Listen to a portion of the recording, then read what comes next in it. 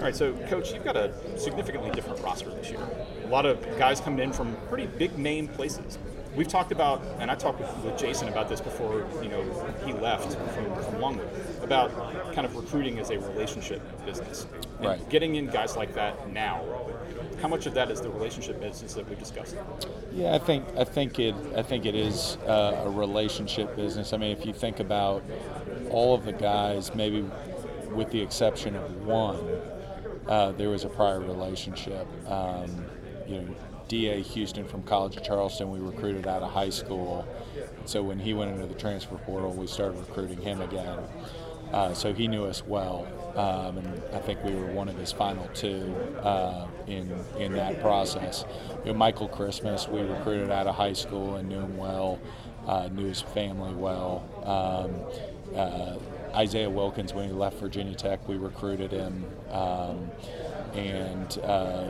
Jordan Perkins, Brian Graves, a former Longwood assistant, had coached him at North Carolina Central. So when he went into the portal, I think Brian was able to at least give him an inside look at us, and for us to understand, more about Jordan. And I think it's important, what I'd tell you, Brian, is, at least how we recruit, it's really important to kind of get a feel for who they are as people. And having that longevity of knowing who they are in the initial recruiting process, I think was really helpful, at least with this class, to be able to have some type of connection with the player.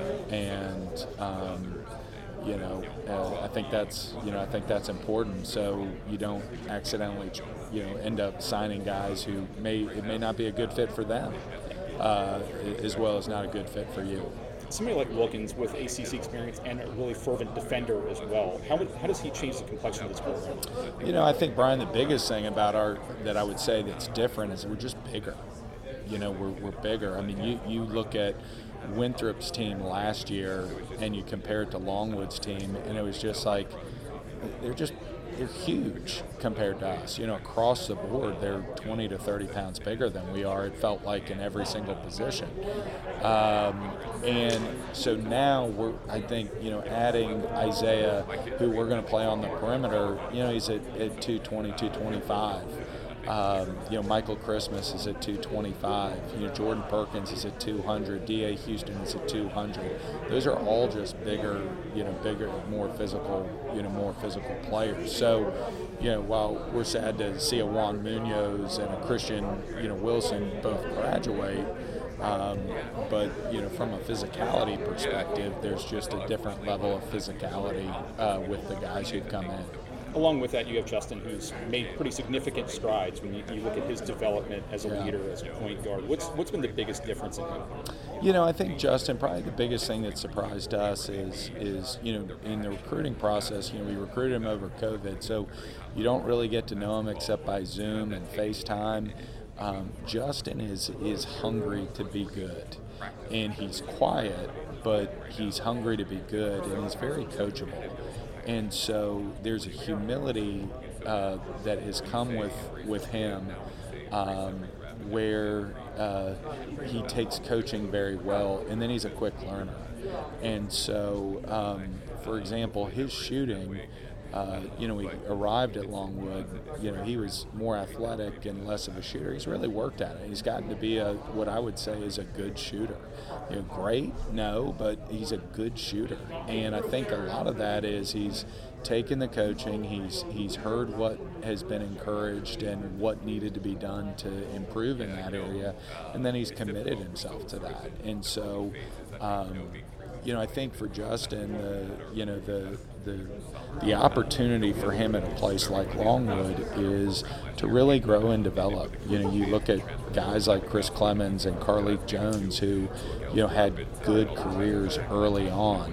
And, I think the guys who are willing to kind of stick it out and continue to develop, I think their development can be really transformational, and I think Justin understands that, and we'll see what the future holds. But I think where he is right now is he wants to grow and develop as much as possible. You mentioned Juan. How much did being around him really make an impact on Justin and his game?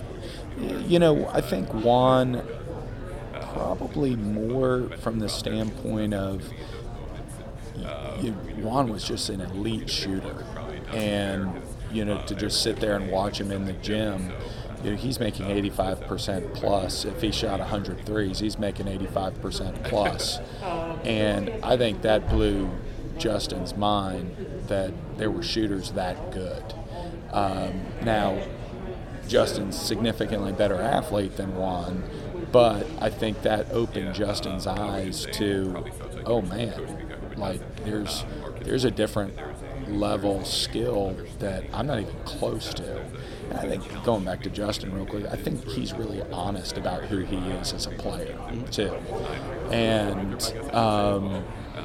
so I think, being around Juan, seeing how he worked in ball screens, seeing how he was more skilled with the ball, not just relying on athleticism, I think that opened Justin's eyes to go, okay, these are things that I can't do, that if I want to be really good, I need to improve in these areas. You mentioned comparing yourselves to Winthrop and their size and that sort of thing. Did Pepperdine kind of serve the same purpose? Yeah, I mean, we don't see them in the same light just because they're a West Coast Conference team. Sure. But yeah, I mean, I think for us it's this is an area where I think you got to find competitive advantages, and bigger, stronger teams have a better advantage. And so I think when we're looking at Brian, I wish I could tell you I was some recruiting savant that was some wizard putting all the pieces together. I mean, we knew Michael Christmas was a good player. He went into the portal, we recruited him. Mm-hmm. We knew Isaiah Wilkins was I wish I could tell you, hey, yeah, we have some grand recipe that we know is going to produce championships. I think I'll be honest with you, I think it more was this year they just happened to be older and bigger. And that seems to be a common theme for most of the guys that we brought in who are transfers. Our younger guys who are really good, but it's really telling between the freshmen and the older guys. How have your guys responded to seeing somebody like an Isaiah who's got all that experience playing at a higher level, kind of coming out and commanding the floor? Yeah, I think one of the things that I'm excited about with our team, and we've really been blessed, I would say the past 2 to 3 years, with really good chemistry off the court with the guys. And I do think part of it is trying to recruit good humans, good character people who frankly aren't jerks and who aren't selfish. And Isaiah, Michael, D.A., Jordan, none of those guys are selfish kids. And so I think if you came into our locker room, I don't think you would know which kid played in the ACC. I don't think you'd know, the difference between, our walk-ons versus the guy who played in the ACC. And I'll be honest, in some respects, I think it's been our returners who I would say have still led the way throughout the fall in trying to, instill our culture and instill, who we are as a program. They're the ones who are still leading the way. Whether it's Zach Watson, whether it's Deshaun Wade, Cam O'Connor, who's a junior walk-on but a phenomenal human. I think those guys, in many respects, are still the ones saying, no, Isaiah, we do this. Or, hey, Jordan, I know you did great things at Central, and we want you to do them here, but this is how we do it here. And, again, I would say the humility of Isaiah and Jordan to come alongside and say, not act like, hey, we're better than, has been critical. And I think that foundation is, will give us a chance to, reach our potential as a team this year. You mentioned your returners. One of the things you talked about last year, specifically at the end of last year, was just the development in those guys, the growth in those guys over the year, and all the adversity they'd faced, the challenges they'd faced, and the way they'd kind of risen above them. Getting to take them to a postseason last year, even though it was kind of unconventional, was still pretty rewarding for them. How happy were you to see at the end of the year just their evolution and their reward for that evolution? Yeah, I think it's, I think college athletics is hard. I think, college basketball these days, it's year round. And, they did face a lot of adversity from, just win-loss record to start the season to injuries, quarantines, game stoppages, or not stoppages, but game cancellations day of. And so I think in some respects, I think being able to go to that CBI was just another, almost another statement to say, hey, you guys did really well. And again, I think so much of what we're trying to do is just build for the future, and we're trying to build something that's sustainable, not just have one good team or a good year or two and then try to rebuild and do it. But we want to try to really do something that's a little bit, more sustainable. And so that's an important piece to that. I'll ask you the exact same question I asked Mike in the exact same way I asked it. How many seconds after you walk out of this building will you think about preseason rankings? How many seconds will I? Yeah. Probably 0. I mean, I think this year in particular, I don't know how, like when I did my rankings, I don't know how you rank. And, so often you look at last year's team and you say, okay, well, who are they bringing back? What are they doing? All of that stuff. But the reality is the number of games that I would put asterisks next to. Charleston Southern had incredible injuries. We played High Point after they've been in quarantine. We played Upstate without 2 of our best players. We played Bradford without 3 of our best players. We beat Asheville in the tournament without Mike, and they had been on quarantine. Like, it's just, it wasn't a normal year. And so past performance is not a, future indication of success, I don't think, for this year. I think everybody's going to be better this year. Everybody's older. I think, there's been transfer exodus, but there's been massive transfer influx. And so Winthrop lost a lot of guys. They brought a lot of guys in. We lost Juan. We brought in, a lot of guys. And so I really don't know how I don't know. How did you do it? It was tough. I mean, especially with the divisions. That's the biggest challenge is the divisions. Yeah. So what's it going to be like to get back to some sense of normalcy this year? I think it'll be great. We had our blue-white scrimmage the other day, and it was funny. Jesper Granlund told one of our assistants, Marty McGillen, he said, Coach, I've never seen the gym fully set up. And we were both like, wow, that's right. He hasn't seen the bleachers out with fans in them, and scores table out, media table out.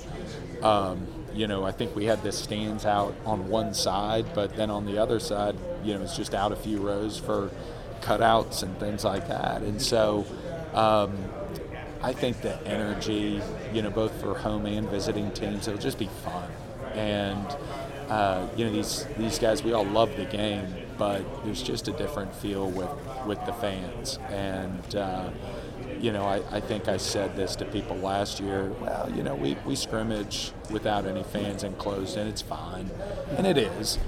But I can tell you, even the blue-white scrimmage, I don't know, Chris, we probably had 75 people in there. I'd say it was closer to 100. Probably had 100 people in there, and that was even fun, I think, for the guys. Parents are there, some students are there. It's fun. Yeah, I was going to say, you're ready to take the floor and not look at cutouts again? Right, exactly. Especially goofy cutouts. Well, the dogs and stuff. Yeah, yeah. So the only couple of questions I have remaining. Sure. What's the new place? What's the progress on that? What have you been? Yeah, I mean, there's a big hole in the ground right now. We have, I mean, they're saying with 2 years that it should be ready, not next spring, not this spring, but the following spring. Now with supply chain issues, who knows if that gets delayed. But I mean, this is a privately funded or privately financed facility, so you have a little bit probably more movement and deadlines and contractual, penalties. So I think the chances for this to really, stay on time, we have a much better chance. But it'll be a game changer for us, obviously not only from an arena perspective, but then current Willett will become a practice facility. And, we've got some other exciting things, that we think are going to happen from a basketball development perspective. And, as those, develop, we're going to move from probably one of the more challenging, facility situations to one of the better facility, programs in the conference, and that'll be great. So the final question: when you look back at this year, when the final horn is sounded and everything else, and you say we had a successful year, what defines success for you? Yeah, I think for us, always it is multifaceted. There's obviously the win-loss record, and as much as we'd all like to say it's just about growth, and we are measured by our win-loss record. So you want to see growth and progress in that direction. I do think for us, we try to be really process focused, and so I think we have been able to do that as a program the past 2 years. And I think that's been, instrumental in us being able to turn things around in conference play. And so what would be successful for us is for us to reach our potential as a team. And I think in order for us to do that, it's for us to continually, day by day, remain focused on the process that we follow at Longwood. And to stay united as a team and compete together. And I know maybe that sounds a little kumbaya, but at the same time, I think that is the recipe for us to reach our potential, is for us to remain focused on our inputs and less focused on our outputs. And to be honest, I'm not great at that a lot of time. But we preach that throughout our program, that you control what you can control, and I think they've been really good at that the past 2 years in the face of real adversity, and so I'm excited to see this year and kind of see how it plays out.